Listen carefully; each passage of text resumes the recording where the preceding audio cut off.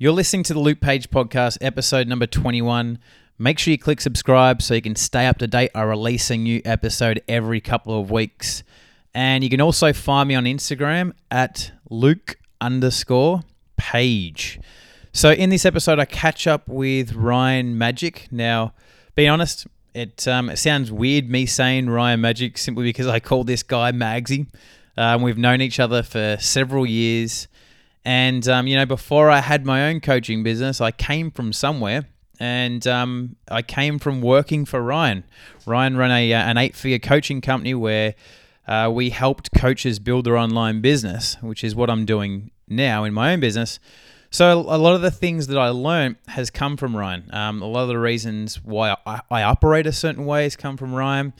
So when we catch up for this episode, I was like, what's the one thing that not only myself, but also you guys listening to this, what do we want to learn? What do we want to know from someone that has a lot of experience in this area? So I put it to him. The one question that we really want to know is, how do we build a $500,000 coaching business? Welcome to the Luke Page Podcast. I am here to inspire people to live a life that they love. It's why I do what I do. Join me on the pursuit of my life's vision and my own business success through meeting amazing business owners, entrepreneurs, and forward-thinking people that are here to make impact and change the world.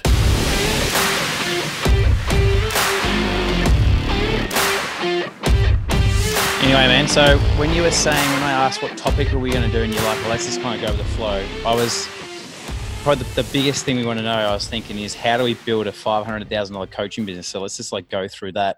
Everything we need to know, everything we need to do. So where would we start? If you had to give someone your suggestions, your opinions, your advice, someone that wants to build a $500,000 coaching business, where would you start with it? That was one of the smoothest podcast starts that I've ever experienced in my whole life. So I just want to give you some credit for that. Just slid on in there. First question I'd ask is why? Like, why does someone want to build a $500,000 coaching business? And, when I first started my coaching business, I was just so desperate to be a speaker. I knew that that's what I wanted to do, and I wanted to be speaking, and I really, really just wanted to be coaching. And so the why was pretty vicious for me, just to get in there and just do. And I thought it was going to be really difficult as well. So I launched myself in there with everything, because I thought, if I don't give every single fucking thing to this, it ain't going to work. And I so wanted this, and I dropped a whole previous business that was doing well to get into it. So I was risking it. I risked everything. And so I was just so desperate to make it work, because I wanted to be a coach.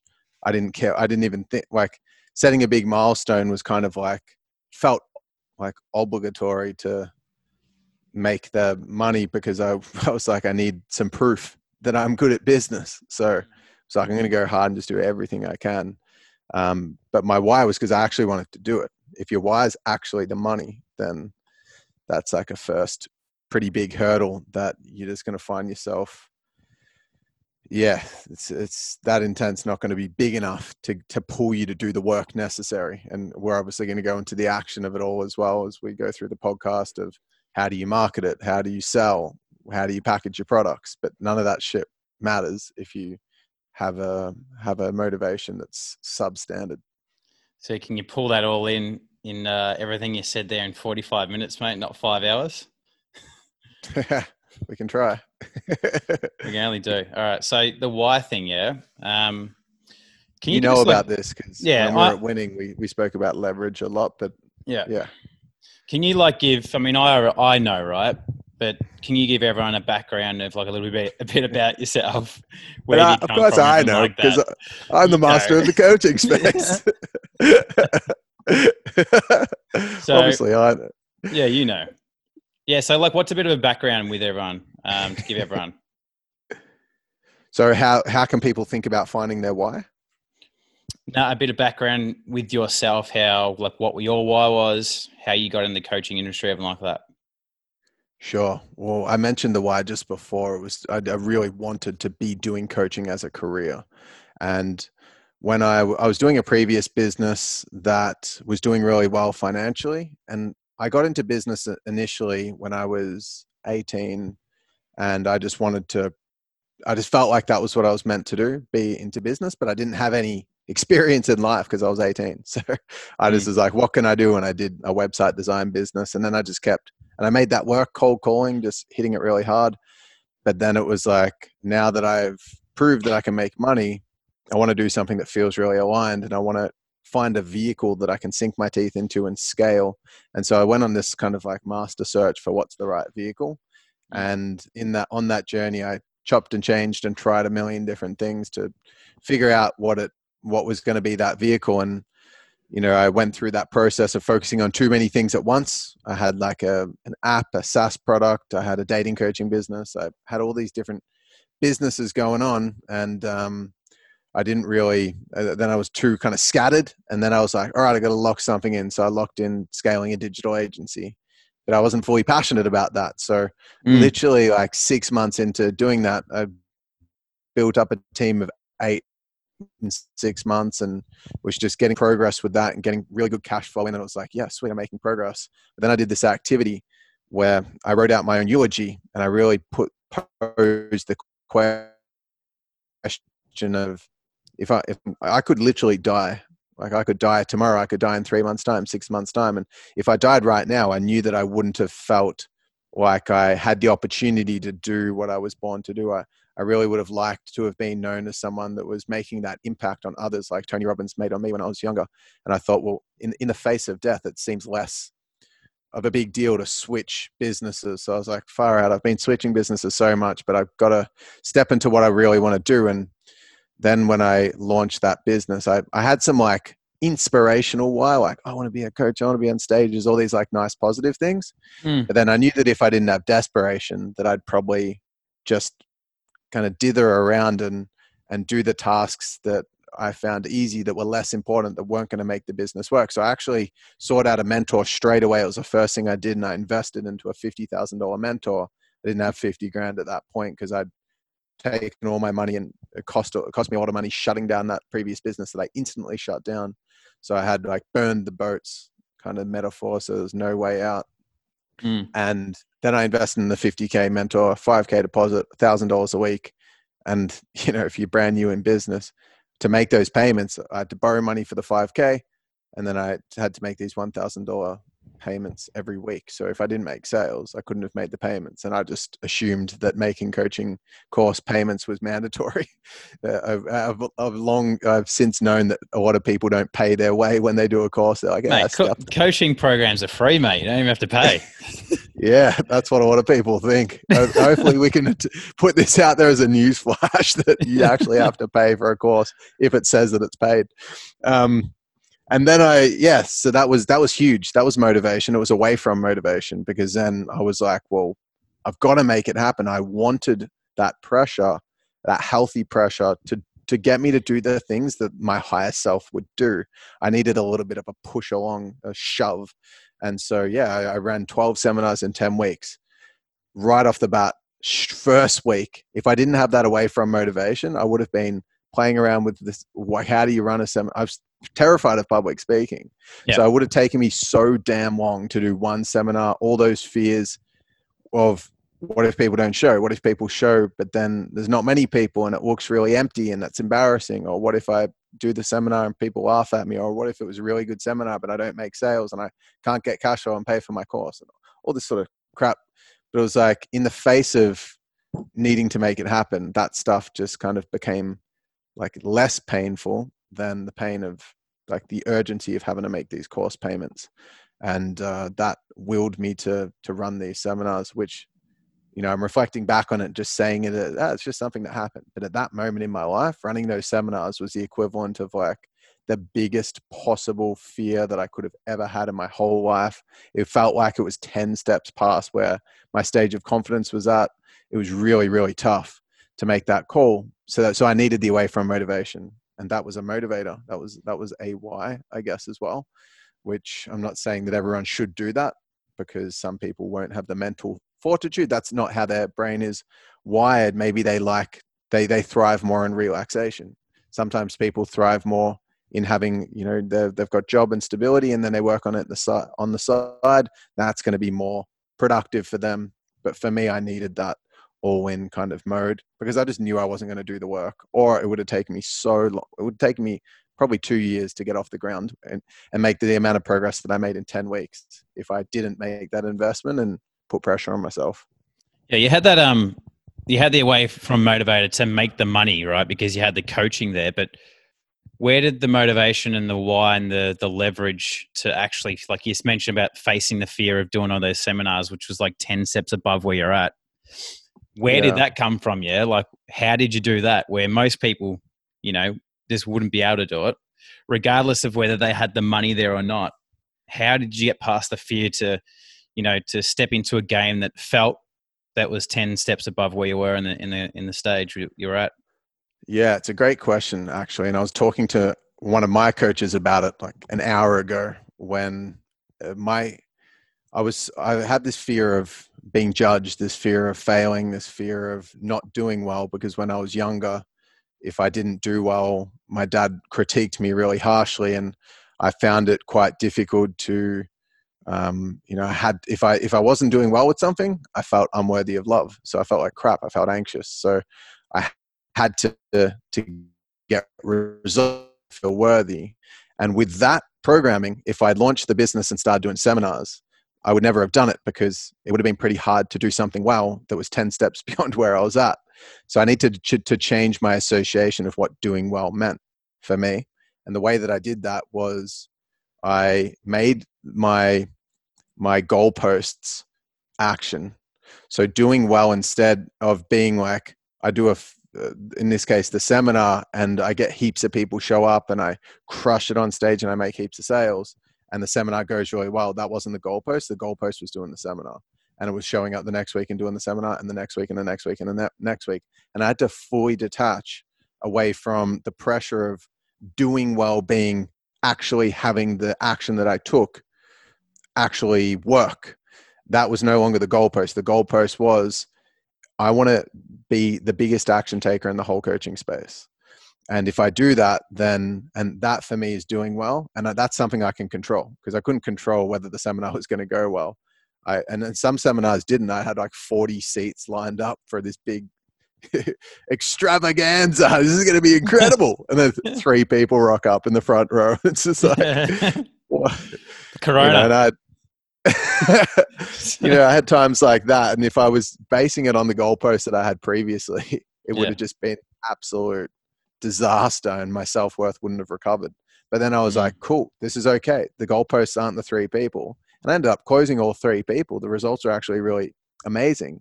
And that's what made the business start to get traction and progress, is because even if you do something that's not well and it doesn't go as well as what you want it to, you can still get results with it. You can still make progress with it if you're feeling solid within who you are. But if your association to that action is that it has to go really, really well for you to actually feel like you could get success, then there's so much pressure. The bar's set so high that you just sabotage, and you don't end up taking any more action.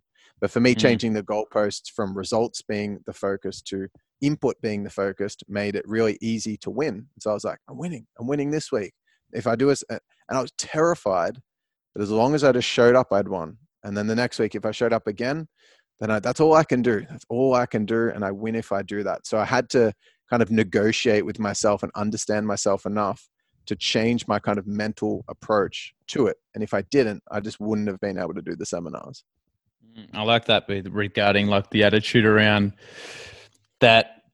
It's if you're not attached to like, say, big numbers and everything like that, when you're just making progress, because it's like, say like with new coaches starting out, and I've had it with starting a Facebook group. I was like, well, I don't have like hundreds and thousands of people that's going to join this thing instantly. And it made me hold off for a couple of months.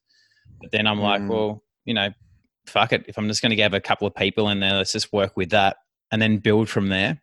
I think it's one thing that stops a lot of us taking that first step to starting anything, because a lot of the time we don't have the audience there. Yeah, we don't have 10,000 followers, or we don't have a million clients or anything like that. But it's just what you did is you just started with it. The 3 people was a win. Even though you had 40 seats there, the 3 people, you just saw that as a win. Yeah, well, it wasn't even the 3. It was the 3 people, but it was just actually showing up, even if there was 0 people. It was just showing up like putting it on Facebook, saying it and putting it on Meetup. Hey, I'm running an event, preaching it out there. Hey world, I'm running an event. That was the input. And then if there was 3 people or no people or 100 people, there was no difference in, well, this is a bigger win because there's more people. It was like, I already had one with that input. The funny thing is, like, I'm coming around again and starting a new coaching business of recently with Crowning of the Kings, my program. And that I'm going through the same stuff. And this is why I'm talking about it. It's relevant. I was talking to my coach about it because for me now, when I've got the comparison of how well I did before, and I've still got that innate self-worth tied to me doing well because it's so ingrained in who I am, that even recently, if for me doing well is doing better than what I was doing, but what I was doing was massive. It's like a multi-million-dollar coaching business. So starting out now, there's like anything that's not massive for me without changing that association again feels like I'm not doing well. If I don't feel like I'm doing well, I don't feel worthy of love, and it paralyzes me.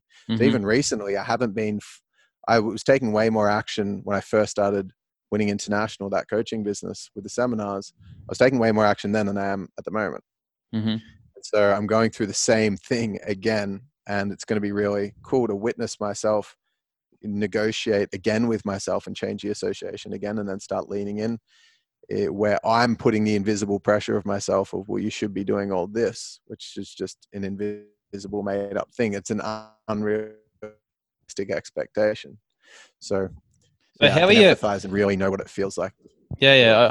like how are you getting through that? Because if you're like in a way comparing yourself to the Ryan 5 years ago, whatever it is, and knowing what you did and the amount of action that you took, and then now that you're maybe not taking the same amount of action, how are you kind of getting through that? Like, what's going through your mind? Yeah, cool. Great question. So I've got a lot of extra resources around self-worth now that I talk about. This as a confidence thing. I say like self-worth, confidence, self-love, worth, love, confidence, all the kind of the same thing, like synonyms.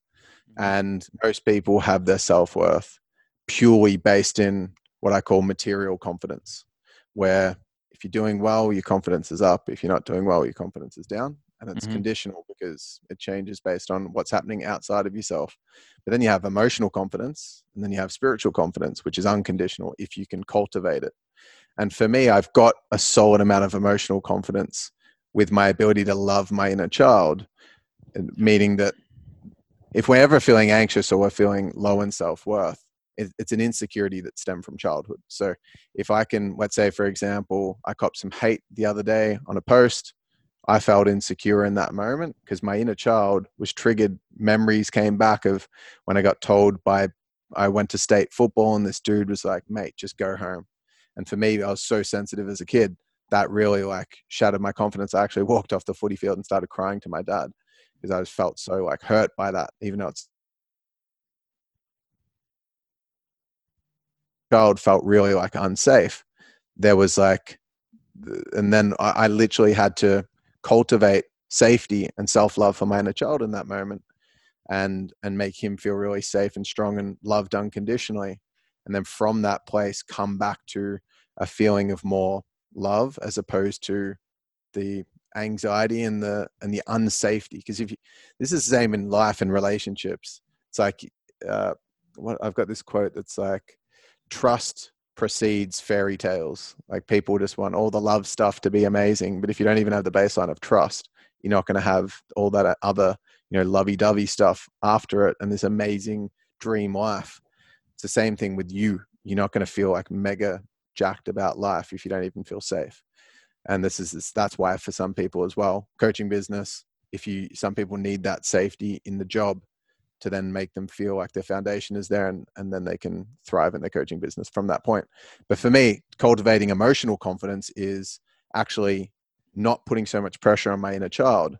And so even though I still have these kind of like comparison things that come up, I still have done a lot to cultivate unconditional love emotionally by doing a lot of inner child work and trauma healing and stuff like that emotionally.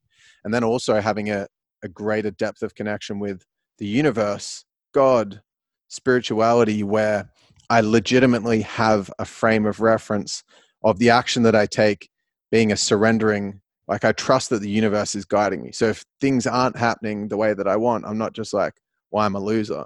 I'm like, well, obviously there's something to learn here because I trust that the universe has got my back. And having that spiritual confidence and love as well really helps through material, when materially things are on more of a down. And those two, like emotional and spiritual levels of confidence and self-worth, are really important, and they help a lot. So what do you do to actually build if you say the spiritual and emotional confidence, what exactly do you do to actually build that? I would say meditation would 100% be the foundation. And the reason why is because from a spiritual lens, when you meditate, you access a state of being, which is just a natural, open-hearted space where from that state you prioritize, you feel a sense of belonging and connectedness to other people. You feel a sense of like your intuition becomes stronger. So you seek out growth initiatives, and you also prioritize service more naturally. And this is something that is just, if you say it, just kind of means nothing to someone that hasn't experienced it, but it's something you have to kind of try before you deny and experience physically. Because to me, I was so transactional in business before I was connected to meditation. Everything was a transaction. You were a transaction when you first came in the business to me. Mm-hmm. When you worked in winning as a salesperson, everyone was, and everything was. It was just, I need achievement to feel good. And if I don't get it, then I'm just not going to accept that. And so I looked at all things as transactions. When I started meditating, I actually started and accessing that state of being in my meditation, and then it kind of seeping out into my reality outside of meditation. I genuinely wanted to connect more. I genuinely wanted to serve more. I genuinely wanted to prioritize fulfillment more. And that's why that spiritual connection can be forged really powerfully. And it doesn't take too long either. After you practice what I call a being technique, which is either Vedic meditation or transcendental meditation or the one giant mind being technique. It's a really powerful foundation. I don't coach. I coach men who are successful in business to scale their business. Like some of them already do multi-mills, and I help them scale it even more. And I don't work with any of these guys unless they meditate. So I teach them to meditate, and it's mandatory twice a day for this reason. So that's the first way it helps with that helps with the foundation of the spiritual side. But then it's also like the conscious stuff around that, where you actually choose to see in the moments of doubt that you're being guided. What are the gifts in the moment? Gratitude and stuff like that. Emotionally, when you're really, really busy, you miss things, meaning that like stereotypical dad from a movie, so busy with his work and he misses his daughter's like drama play. And then it's like, what are you doing? And he's just like gets crucified for it because he's so busy. He just forgot. And you miss things when you're really busy. But when you create space and you actually have time, you start to see things. So when you're busy, you miss things. When you create space, you see things. And it's really basic metaphor for what happens when you have really potent space during meditation. The more that you meditate, when you create that space, it creates the opportunity for things to come to the surface that you may have not worked through before. And so it's like a opportunity to see your stretch points, to witness yourself. Like you actually build your perceptive awareness, your ability to witness your own behavior and your own patterns and your own sticking points, which makes you more compassionate, understanding. It allows you to understand where your stretch points are from a personal development perspective and from a confidence perspective. And then that gives you specific opportunities to work through things. You might be, because you're so busy, you might just react to a family member and just be like, well, it's their fault. But then if you meditate and you've got more space, it gives you the opportunity to actually witness and go, hang on a second, maybe there was something more to that. Maybe I was just responded in a certain way because I felt threatened. I'm actually sorry there. I'm going to then journal that night on me feeling threatened for my family member. Where does that come from? And then work through it. So just over time, you're building more mental fortitude. And that comes from that increasing of the capacity. It's a capability of the mind known as the witness, your ability to perceive and have awareness. And that's built really strong from meditation. So meditation's a great foundation. There's lots of other things that you could do, but there'd be no point if you didn't have that foundation, in my opinion. And then, so regarding the meditation, like what's the difference between, say, sitting there and doing Vedic meditation compared to, say, me sitting out in the ocean and just chilling out in the ocean? Yeah. Some people would say that's meditative. So like, why would you recommend that? Or can you do either or? But why would you recommend Vedic over, say, just sitting in the ocean or just sitting in the gardens doing nothing type thing and actually visually looking around, everything like that?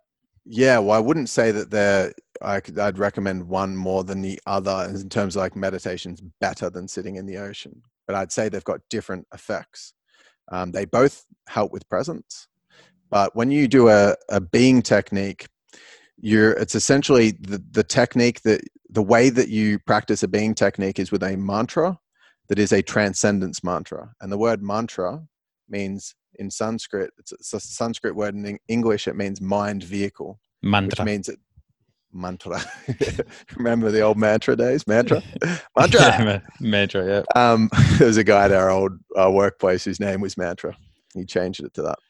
Good guy. So mantra means mind vehicle, and a transcendence mantra is a vehicle for your mind to actually transcend your thoughts and end up in a state called being. You actually transcend your thoughts.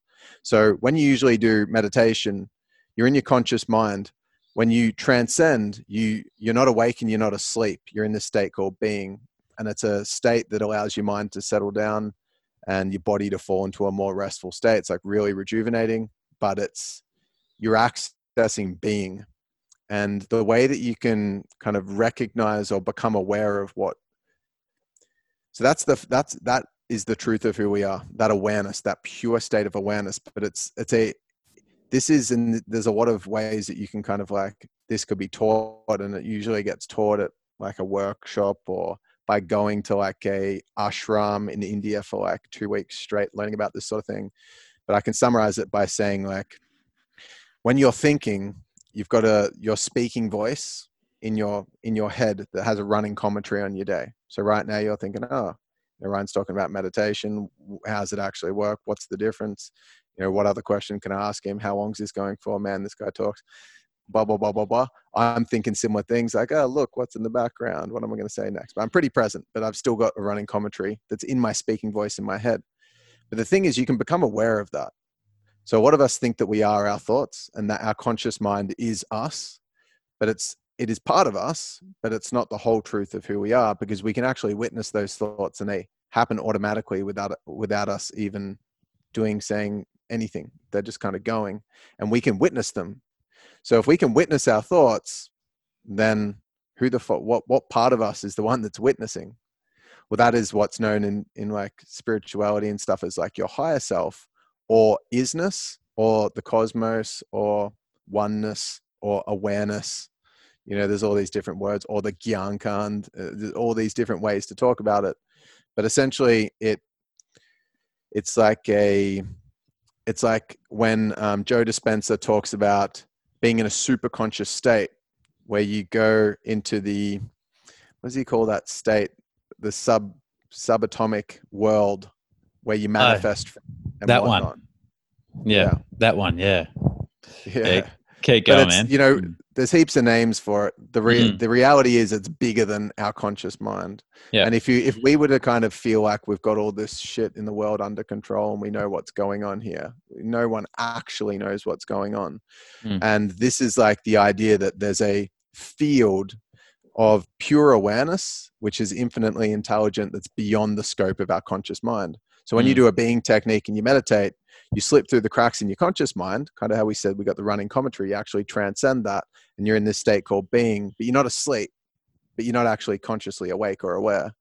So what the hell, where are you? You're in a state of being. And that state is where the witness naturally comes from, that part of us that has more awareness, which is like the part beyond our thoughts. The witness strengthens, and from that intuition comes. But when we're doing, like, we're just out there in nature and stuff, we're just connecting with the environment, and we're just becoming present, us as humans connecting with our natural place. Like, we're meant to be in the wild, we're meant to be in the ocean, we're meant to be in the forest. Like, that's our natural habitat, and it feels really nice to be in there. If we're eating healthy food, we feel present. If we go for a walk and move, we're meant to be moving our bodies.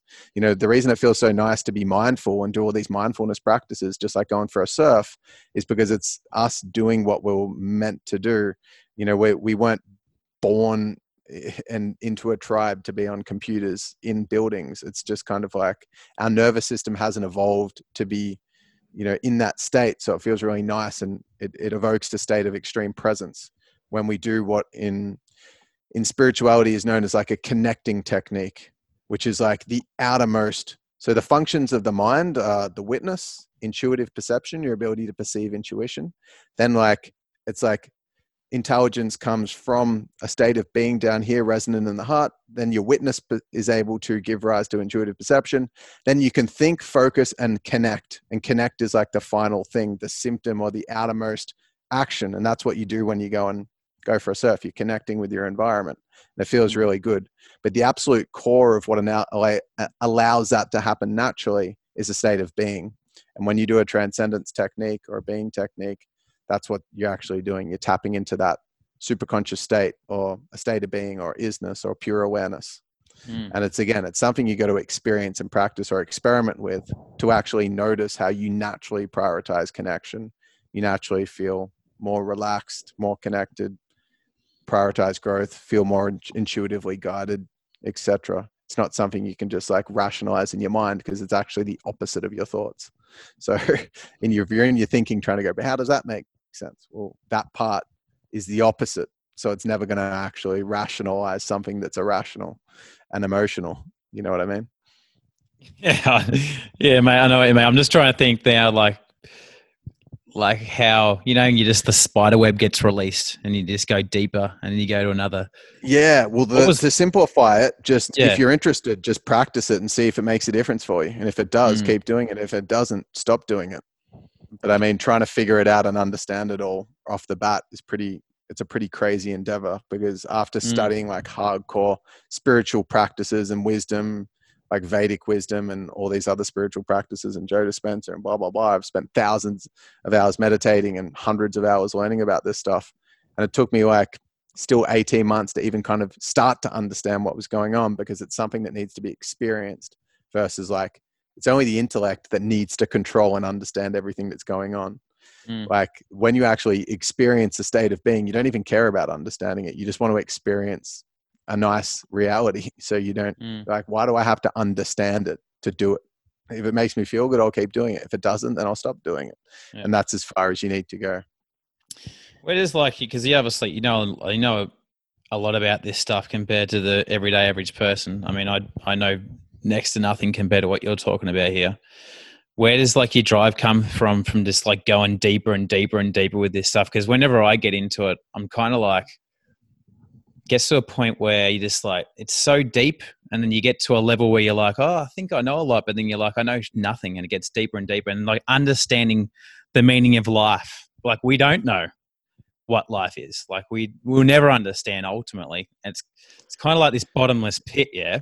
At what point do you go, enough's enough? Like, what is the drive for you to go? Are you like, I just want to go as deep as possible with this, it's never going to end? Is there a point that you're looking for? Well, at the start, it was from necessity. It was like a reaction to feeling unfulfilled and feeling like I should feel fulfilled because I had everything I ever wanted. Therefore, I just happened to come across meditation from Danny recommending that I did Laura Poole's Vedic meditation course. And then after I experienced it and I saw the embodiment of the teacher, Laura, I was just like, she's definitely got something I don't have. Like I could just feel it. I can see it. I'm like some anxious, like overthinking, insecure, success crazed dude. This chick's just fucking like I can feel that she's whole. I can feel that she feels so grounded in who she is. And I could feel it. And I was just like, I don't know anything about this, but I definitely want some of that. Yeah. And at that point, it was like, I want some of that so that I'm more recharged, so that I can crush success more. And then the more that I started practicing it, because what you're talking about, the bottomless pit, is intellectually, it's a bottomless pit, because it's not something, it's an experience that you feel, and in a way to try to quantify and put a code to it. It'd be like trying to code the way that a tree is built. It's like you could try to code the way that a tree is built, but I mean, what's the point of trying to code a way that the tree is built? It's just stupid.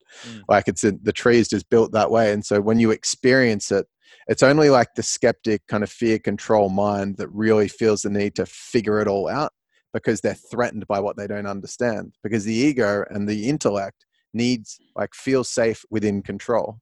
And the whole purpose of meditation is to surrender.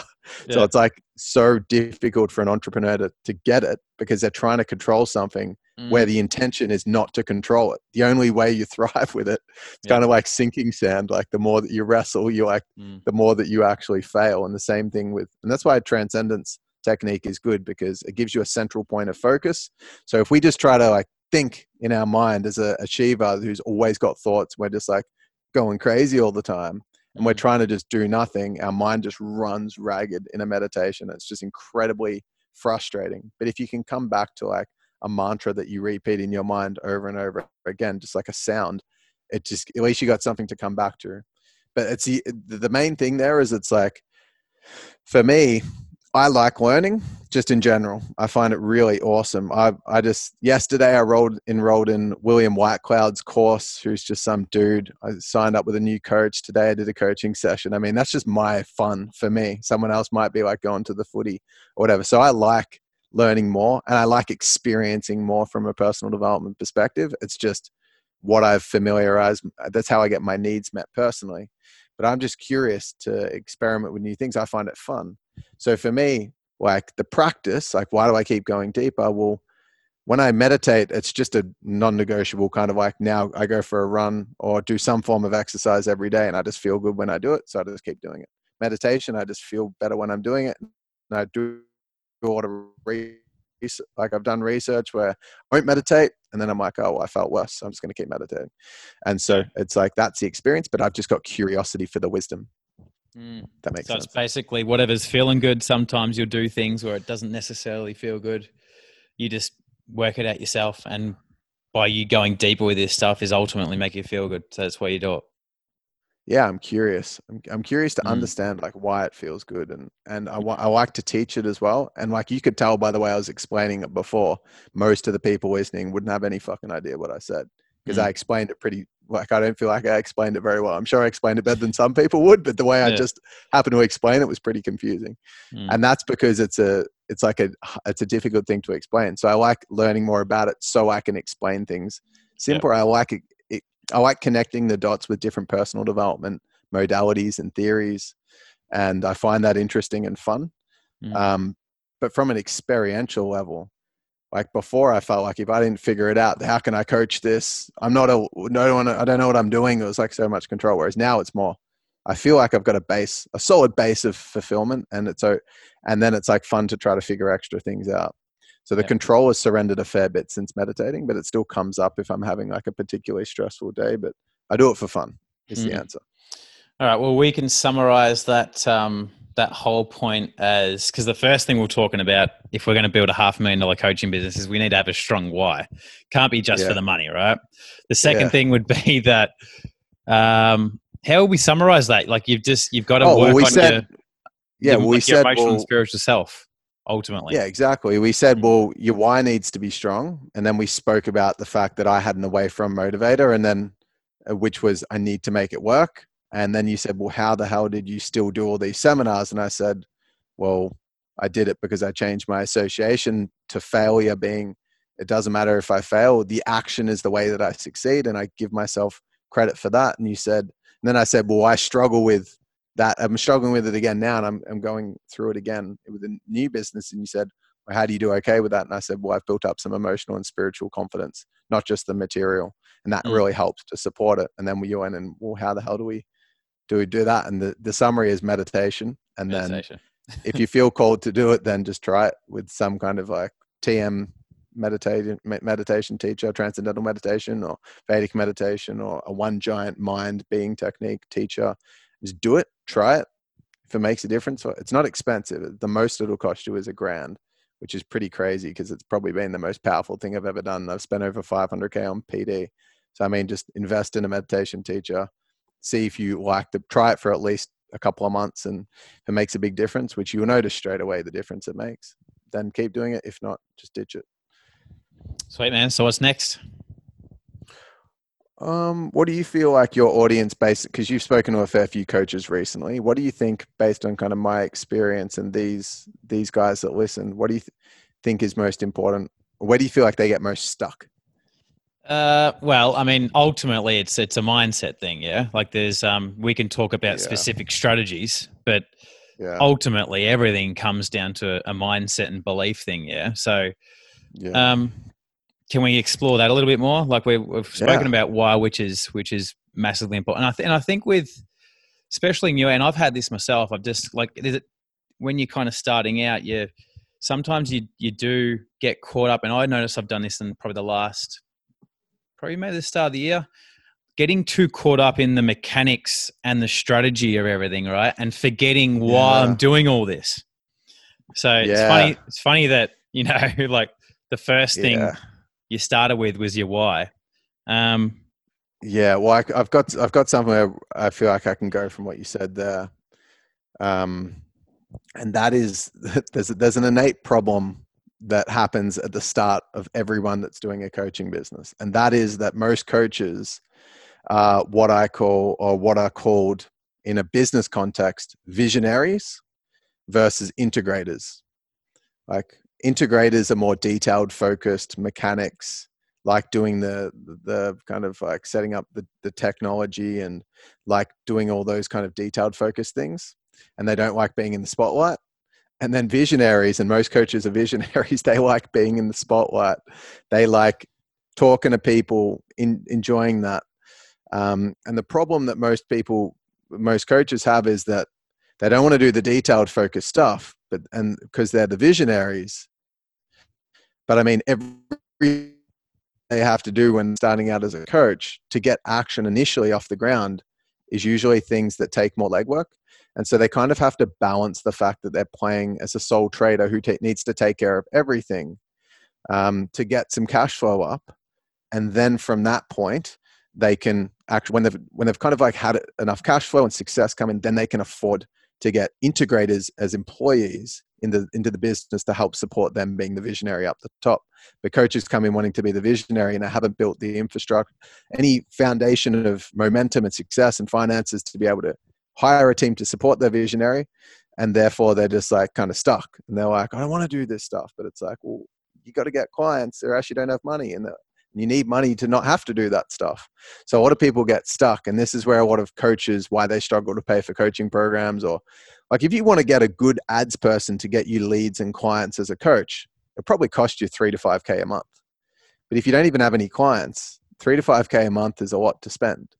So that's the kind of like sticking point that a lot of coaches have to begin with. And for me, like coming at it again, because I've got the experience and I still do innately have a high self-worth of my ability to produce results.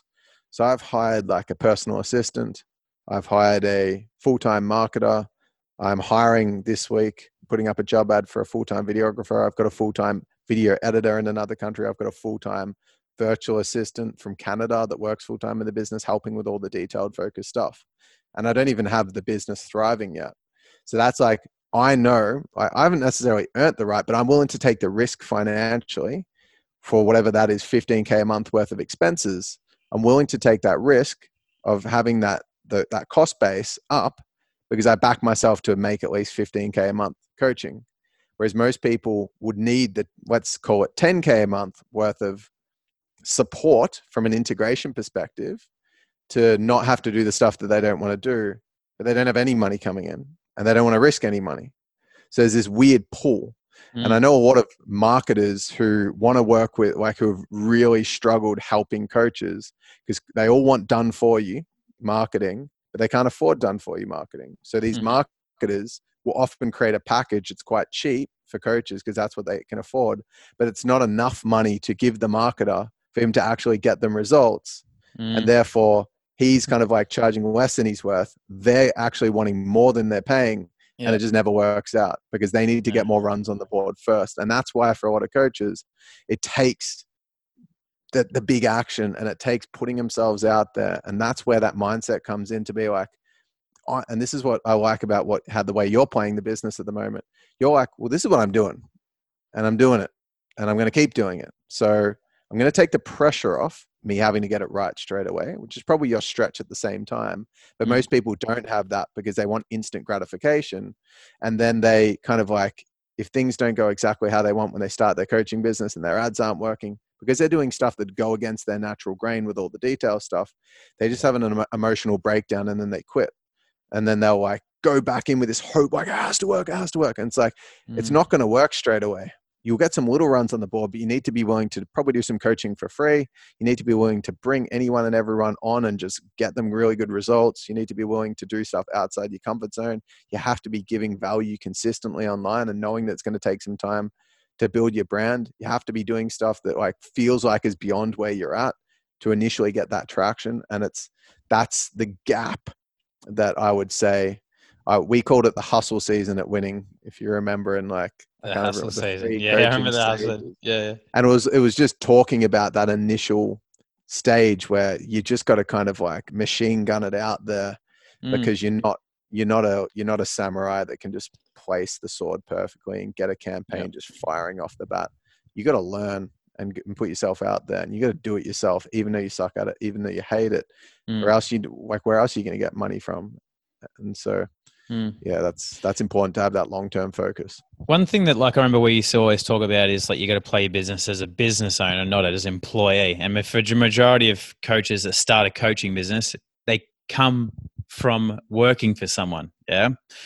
It's usually people that have worked for someone. They want more. They don't want to live the average life, the 9 to 5, that type of thing. Yeah. But previously, they've been an employee and that's all they've done. But then they bring that into this online space where, there's zero startup.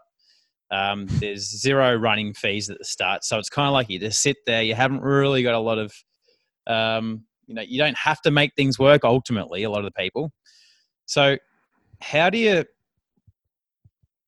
basically, what would be your advice around playing your business like a business owner when you don't have all the capital behind you?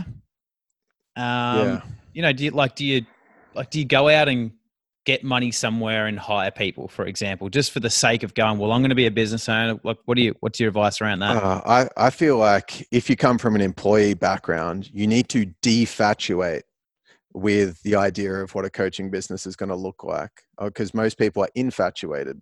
They're like, my job sucks. I hate it. Becoming a coach is going to be amazing and I'm going to love it. And so they're missing the gratitude of the things they actually like from their job, like the fact they get to show up at a place where they connect with people. There's a team there. That's fun. It's nice to be around people. It's nice to have that team. They've got a salary. They get paid off sick days. They're supported and nurtured and they feel safe, and they can clock on and off and have that. So there's lots of benefits to having a job, and most people they disregard all of those benefits from having a job, and they're defatuated with it. And then they're infatuated with the coaching business and they only focus on all the things they want, which means they're entitled. Like, I'm going to jump into this and I'm going to have freedom lifestyle. I'm going to make heaps more money. I'm only going to do stuff that I like to do. And it's just going to be great. And that can be achieved longer term, but there's benefits and drawbacks to both. And when you can kind of neutralize your view a little bit and become a little bit more grounded in your view, then you've got a little bit more of a realistic, you're actually seeing what the field looks like. Like, let's say you're in a war. You're not just like wearing these glasses that show that there's it just like blocks out any enemies. It's like, you got to take these imaginary glasses off and see all the obstacles. So then when you actually start going, you're not going to get shot. And that's what defatuating the infatuation of what a coaching business is going to look like is really important. It's hard because the whole landscape online is just riddled with people selling what people want, and they're doing good marketing. They're saying, you're going to get this and you're going to get this and I'll help you get this, because they're marketing, and marketing helps people move away from pain and to pleasure. So it's designed to like magnify that infatuation so that people then want to jump on board, but then it's ultimately not good for that coach's success. So what I would say is, do you have a question? I was just going to say, well, it's just because they have the wrong expectation. Simple as that. Like, they think that going in, I've joined this course and it says that Willie made $300,000 in 3 months. Good old Willie. So I'm going to be like Willie. Yeah, man, it's the expectations. Yeah. I had a friend called Willie back in the day, Willie Moore. Willie Moore. You don't come across many Willies these days. This is like, I was talking to someone maybe a couple of weeks ago. I was saying that imagine that like, say you're studying to be a doctor, and I don't know the specifics of it, but you have to study for like 10 years or so, right? So Yeah. you got to study for 10 years before you ever start getting paid properly. Imagine you had the same expectations with starting your business. And it's like, it's not in 3 months that I'm going to be earning as much as I was for my, when I was employed. Yeah. But you did say before, one of my That's a great biggest, analogy, by the way. yeah, it makes sense. I mean, but like my biggest stretch, like you said there, is that I kind of have got myself into a position where, because this is basically what I've seen in the coaching industry, is that exact thing that we've been talking about. People get Yeah. in, they've basically got 2-3 months to make it work Yeah. because and then they end up going into it so overwhelmed, so anxious, and they because they're freaking out. Yeah. Most people, there's that 1% that can thrive under those conditions, and maybe that was you, right? But for most of us, and Yeah. that's definitely not me, for most of us, we won't be able to handle it, right? So I've gone in and gone, well, what works for me? I'm like, well, I'm going to play a long-term game. I'm going to be set up mentally, financially to go the distance, so I make it regardless. Like Yeah. I've been doing my business for, I mean, not long, and about a year and a half or so now, year and 3 months. Fuck. Time goes fast. I didn't. It's It does, yeah. But I've crazy. never had any moment where I'm like, I'm going to give up. But the Yeah. thing is this isn't my first business. I've had over the years, I've had 5, 6, and at the first sign of challenge in my previous business, guess what? Start getting that thought, maybe this is not right, or there's that idea over there that I've got. Yeah, I'm going to start exploring the options around that, and before you know it, I move over to the next idea. So I think expectations is a big thing going in, with not just thinking, well, look, this is going to work. Just like if you're an employer, you get a job straight away, you get paid within a week. Everything gets Yeah. given to you, trained up within a month, work straight away. But saying that, with me personally, You got one the thing, opposite stretch. yeah, I've got Yeah. the opposite, where like it's almost like I need a little bit of that other side that's going to help me as well. Mm, yeah. So I've got the answer for this in the second part of my response from saying that, like, this is the problem with everyone's mindset going into it as an employee. The way to get past it, a big part of it is intuition. And intuition means that it means aligned discomfort. That's what intuition is. It's the first time I've described it this way, but that's what it is. It's aligned discomfort. Because a lot of people do things that they don't like to do and they're uncomfortable. Like if you were to go into a coaching business and someone's like, cold call, just cold call all day. You're like, I hate cold calling. Like it's not me. I would never do that. I hate it. It just makes me cringe the thought of doing it. Then it's discomfort and it's not aligned. But there's things that you want to do as a coach that are aligned. Like, for example, you might really see yourself stepping on stages and doing seminars, and that is aligned and it's uncomfortable. And so what intuition does when you tap into it, and this is, again, core meditation helps you bring it up, but you can, it's that thing that you know that you need to do that feels uncomfortable, but you know it's something you want to do as well. It's kind of like the apex point between what's exciting and scary at the same time. And I personally, I do one uncomfortable action every week, something that feels scary and exciting for me. So this week, I've got 2 this week. I've got hiring a videographer, which is scary and exciting. And I've got locking in dates to run like a men's retreat. So they're like 2 pretty big actions, and they're usually big because they have to be scary, or else it doesn't count as my weekly, I call it my pledge for the week. It's a lot. They have to feel aligned and expansive, but then simultaneously scary, because what intuition is designed to do is create evolution, create growth. Like I see the purpose of the universe to be, and as a human, fulfillment, which is a mix between love and enjoying life and growth and evolving. So you're going into the unknown and you're always evolving. But most people suppress what they know they need to do, and it always, like, they're never going to progress until they address that thing that they know they want to do and they know that they need to do. In the past, it was, for me, I had like a bit of a warped perspective, more of a masochistic perspective, which means like self-harming, kind of like self-sabotage, always has to be hard. Do the thing you're afraid to do, work on your weaknesses. Now I'm like, I mix the courage there, and I mix the, take that leap, but in a way that's really aligned. So for me at the moment, I mentioned those two for my week this week, but also for me, it's reaching out to big podcast guests. Like I reached out to, have you ever seen the show Entourage? Yeah. TV show? Yeah. Yeah. So the main character of that, I reached out to him this morning to try to get him on the podcast. I reached out to, where are all these people? I'm just looking in my messages. Tony Robbins at UPW, Joseph McClendon. Yeah. The guy that talks I reached out to him this morning. The third. I'm reaching out to the third, exactly. I was going to say that. And I reach out and I secured this guy called Master Sri Akashana. He's got 80,000 followers. EQ Minds, Chelsea Pottinger, 100,000 followers. I got both of them on the podcast this morning. That's scary for me because they're big players. They've got much bigger followings than I do on Instagram. And they're people that I really admire and want to do interviews with. And so that for me is uncomfortable, but it's also aligned. And so I think if you don't have, like, how do you stretch yourself and also stay, like, you're in for the long run? Well, you've got like a genius and you got things that you love to do, that you're good at doing, that feels exciting to do.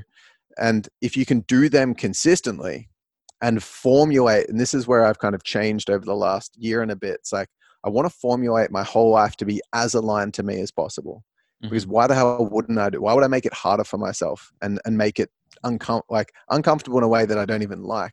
Gary Vee is a great example of this because he's terrible at operations and finance in business. He's great at sales. He's great at speaking. He's great at strategy. He's great at like ideas. And so for him, what does he do all day? He just does like quick check-ins with the team. Never would do any managerial stuff. He does like quick Q&A. If he does a keynote, he does 50% keynote, 50% Q&A because he knows that he works better responding to questions. Like similar to me as well. I don't like proactively I'm going to deliver a presentation. I like you hitting me with what I don't know I'm going to be hit with so I can respond in the present moment. I don't have to think about it. I really like that. I hate the opposite of that. So it's just like knowing how you work and then making sure that you're taking intuitive steps that is aligned discomfort. And if you're always pulling that forward, you're growing every single week and you're actually making headway. And it's not about what's uncomfortable for me because this intuition is such a personal thing. For me, like I'm going to think of an uncomfortable step for me that I did that other people might not think is a big deal. Oh, there was one. I can't remember. They're all pretty solid actions, but you might have an action step. It's like, I'd just be scared to do a Facebook Live, or someone else might have that.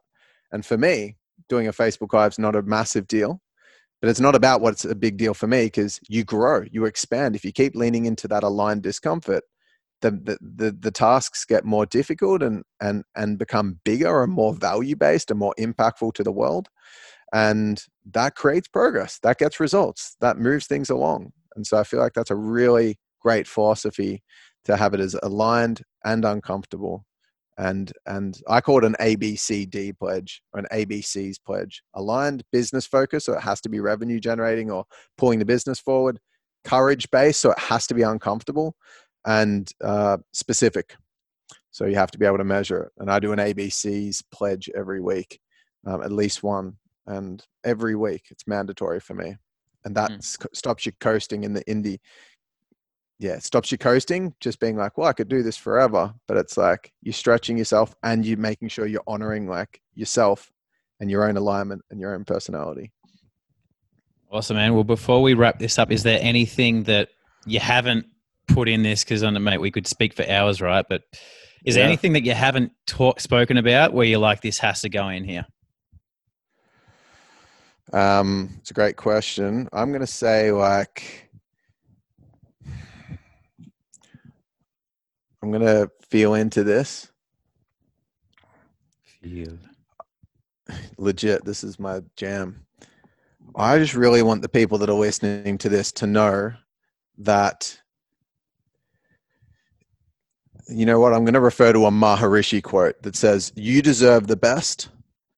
This Maharishi is the dude that brought transcendental meditation to the West, this Indian guru dude that taught the Beatles to meditate, and he taught 6 million people to meditate. He's just the OG gangster of meditation. Like, what a feat, 6 million people. Like, this guy was insane. And he had this quote that says, you deserve the best, which I think a lot of people don't see that in themselves. They don't feel like worthy of having an amazing life. And he says, you deserve the best. The universe wants you to have an amazing life. But you have to accept it. You got to accept that fact that you deserve the best. You got to ask yourself right now, if you're listening, like, do you actually think that you deserve to live an amazing life? Or do you kind of feel like, oh, it's for other people, or Luke's pursuing his coaching business, but he's extra special and just more courageous than me or whatever. And so you got to accept the fact that you deserve the best. So the quote is, you deserve the best, accept it. The second part is expect it. And that means, and this is what Joe Dispenza is all about. If you have a desire for something, usually there's this really cool quote that's like, whatever you really, really want and are attached to, you're not ready for. So if you like look at this girl or this dude and you're like, I really want to be with this person, it'd be amazing to be with them. You couldn't be with them because you can't even hold space for it. I want to have $1 million business. It's like, you're not ready for it because you're so infatuated with it and you're not grounded with it. You're not even ready for it. But if you expect it, it's like this knowing that it's going to happen and you're ready for it. And that's what Joe Dispenza is all about. He talks about being grateful for the future that you're conjuring, because in gratitude, you can only be grateful for things usually that have already happened. So if you bring gratitude to your vision and your future, you're kind of, the energy is insinuating that you know it's going to happen and you feel that you're expecting it. It's that expectation energy. And then the last part of the quote is claim it. So it's, you deserve the best. Accept it. Like, just know you deserve it. Expect it. Actually feel resonant, grounded with it and grateful for it, even though it hasn't happened yet. And then claim it. And the claim it part is like, go out and fucking make it happen. And if you don't, even if the universe is giving you all these signs, or you're not going to make it happen because you're not doing the damn work. And it is hard. It's hard. Like every step you've taken in this business, it does kind of like, it's like a little pinch. It hurts. It's scary. Same thing for me when I'm doing my ABCs pledge every week. It's scary. Like when I was reaching out to these people this morning, I'm like reaching out to the Entourage dude. I've sent him 2 messages now and he's played them both, but he hasn't responded. So I'm going to keep pestering him. It's nerve-wracking. This guy's a movie star, right? So that scares me, but it's exciting. And if I don't do that, then I can't expect to have the business. It's just not going to happen. Like, I've got to claim it. I've got to take the opportunity. I had the idea pop up in my mind. That's the universe saying, this is what you got to do, man. It's like God, if he was a character and we want to personify the idea of God, and he's like this dude in the clouds, he's like nudging me and he's like, man, you want this business, you want to be this like thought leader and do interviews with all these amazing people, reach out to the Entourage dude. You can do it, just do it. But if I don't claim it, then I'm never going to have it. So that is like, and that's just such a beautiful quote. And I hope me saying it, really, I want you to feel that I know that you deserve it, because you fucking do. But you got to see that you're worth it. You got to like, you deserve the best. You do deserve the best. But you have to accept that fact yourself and know, like, you got to stick up. Luke and I can do this podcast. Luke's going to keep showing up for you if you're tuning into this podcast. But you've got to be the one that accepts the fact that you're worth it. And if anyone else accepts it for you, it means nothing. So you got to do it. And then you got to expect it and claim it. And if you can do that, then it's going to happen 100%. One thing that I wanted to ask around the expectation thing, yeah? Yeah. How do you get out of the trap of between wanting and expecting? Because that's with when, I have goals and things like that. Because I've heard the same thing around you got to take your focus off wanting it and expecting it. How do you kind of transition from that and get out of the trap of wanting things as opposed to expecting it? It's a lot easier said than done. Yeah. Because the desire presupposes that you can't have it, because it separates. I desire this thing. It's like presupposing that it's separate from you and you're not going to have it.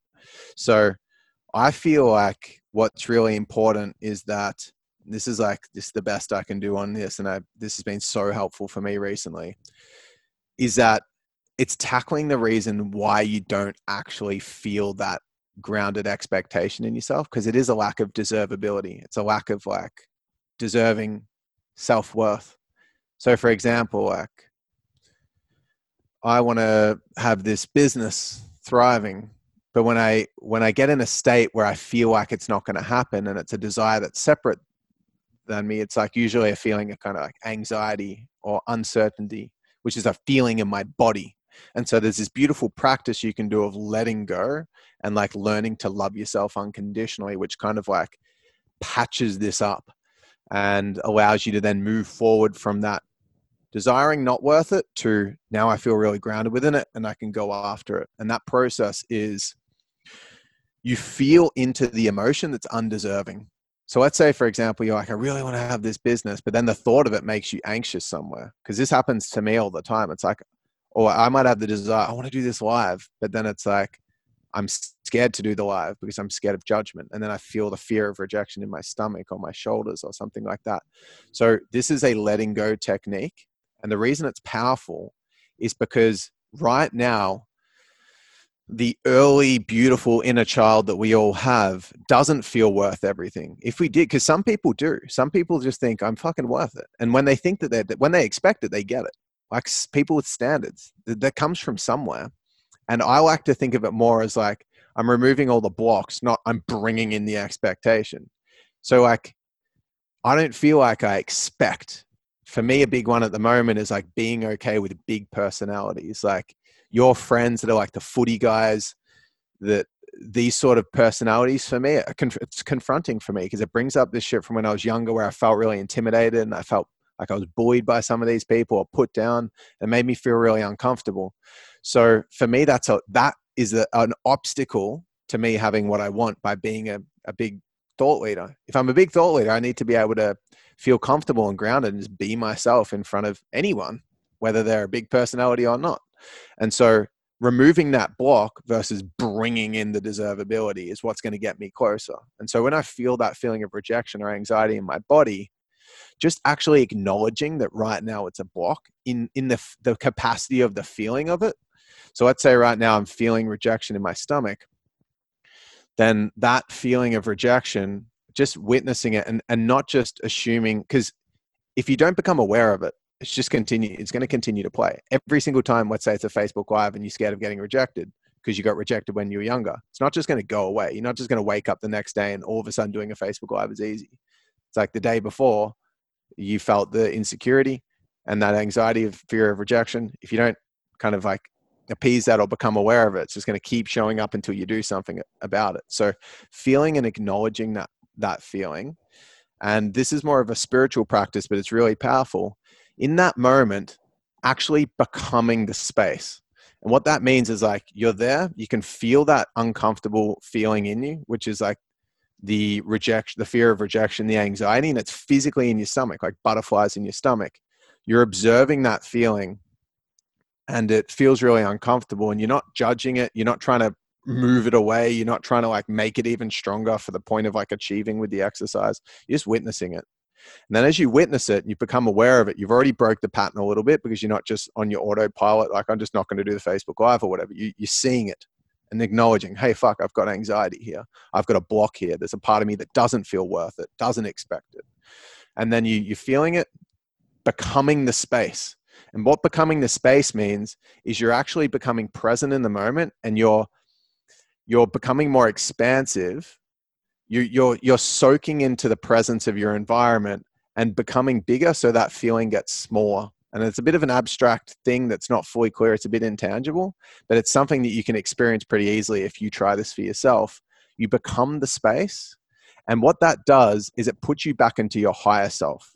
So all of a sudden you've gone from, I'm just not doing the live. Why? Oh shit, there's anxiety. Hey, I'm aware of it now. Now you're actually witnessing it. And then you're witnessing it. But in that moment, you're actually the child. Like you are the inner child. If you're being pinballed around and reactive to anxiety from when you were rejected as a kid, it's not actually adult Luke or adult Ryan that's just like full grounded. It's like scared little kid that doesn't want to be rejected that's powering the decision to not do the live. But by becoming aware of it, you've created a separation between current adult Ryan, because you're not the kid. You're not in that moment when kids teased you in primary school. You're an adult that's in charge of your business and your life. So you're separate to it now. Once you've become the space, you've created and separated inner child from you. What that gives you the ability to do with compassion and empathy is to feel into the emotion just in a really relaxed way and understand where that trauma originally came from. So you can feel it in your body, that anxiety, and you can go, what memory pops up for me? And what that does is it allows you as your adult to then understand why you're feeling that, because it's fucking come from somewhere. But if you don't create the space, then you are the child. So creating the space puts you into your like higher self, adult, normal. You're not actually going to be teased right now. You're a fucking adult. Everything's sweet. And then you can feel that, but you're still able to witness the feelings and be separate from it. But you can trigger a memory from when you're younger, and then you can see your inner child in that moment and have compassion and empathy. And instead of that child in that moment making a decision that they weren't worthy of love, that they were less than, not worthy, that child being scared and afraid in that moment, you can change that child's reality. You can, because it's still in you. That child's reality is still happening right now in the present moment. If not, you would have just done the live. So you in that moment, you can legitimately go into that and speak to that inner child, i.e. you're speaking to yourself, and you can just love them unconditionally. You can just hold them and make them feel safe. Not say, don't worry about these kids that are teasing you. You're going to make it when you're older. No like content here, just love and safety. And then what you do by creating that love, and you're being a container of safety and love for that inner child. And it changes the association that you currently have to that experience, which will legitimately change the way you show up to that action of doing the live in the present.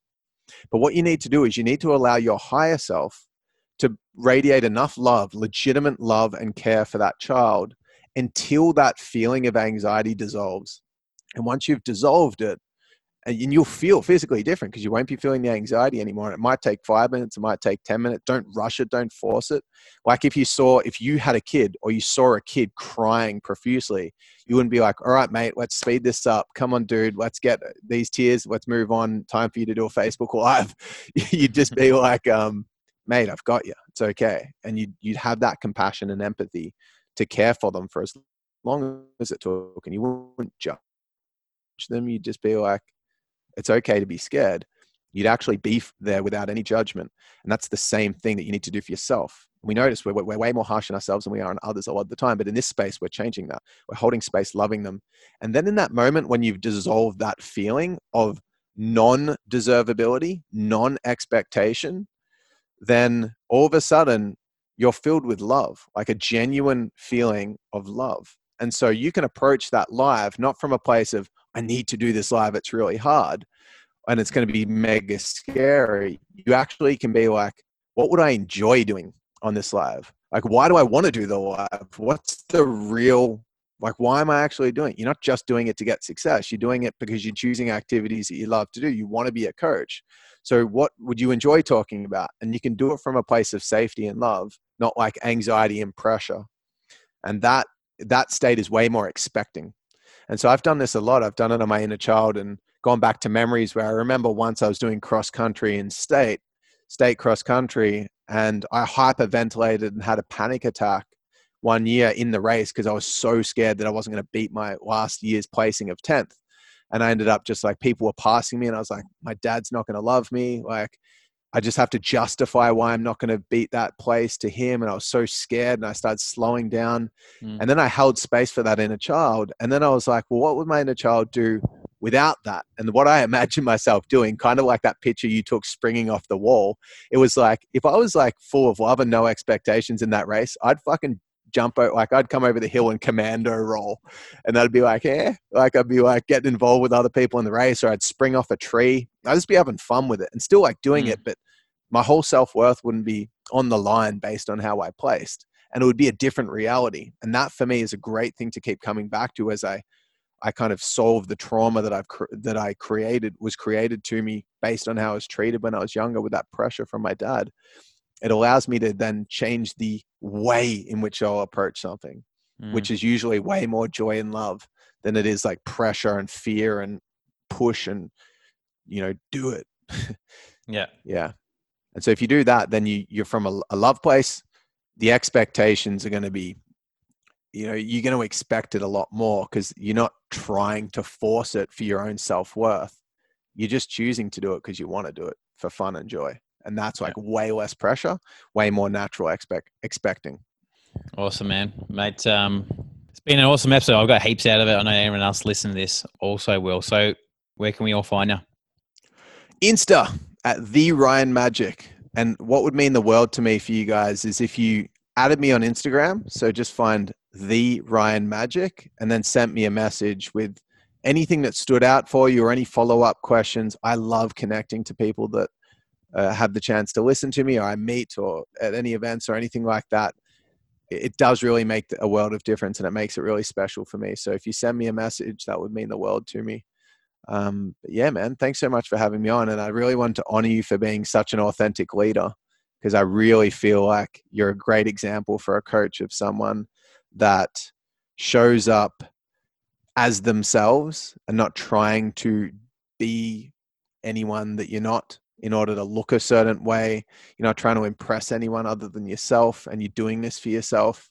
And that's really refreshing. Authenticity is the summary of that. And so I want to honor you for being authentic and say thanks for having me on, man.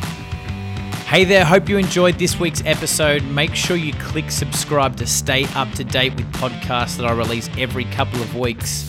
And if you've enjoyed the episode, please, I really appreciate it if you leave me a review. And you can also find me on Instagram at Luke_Page.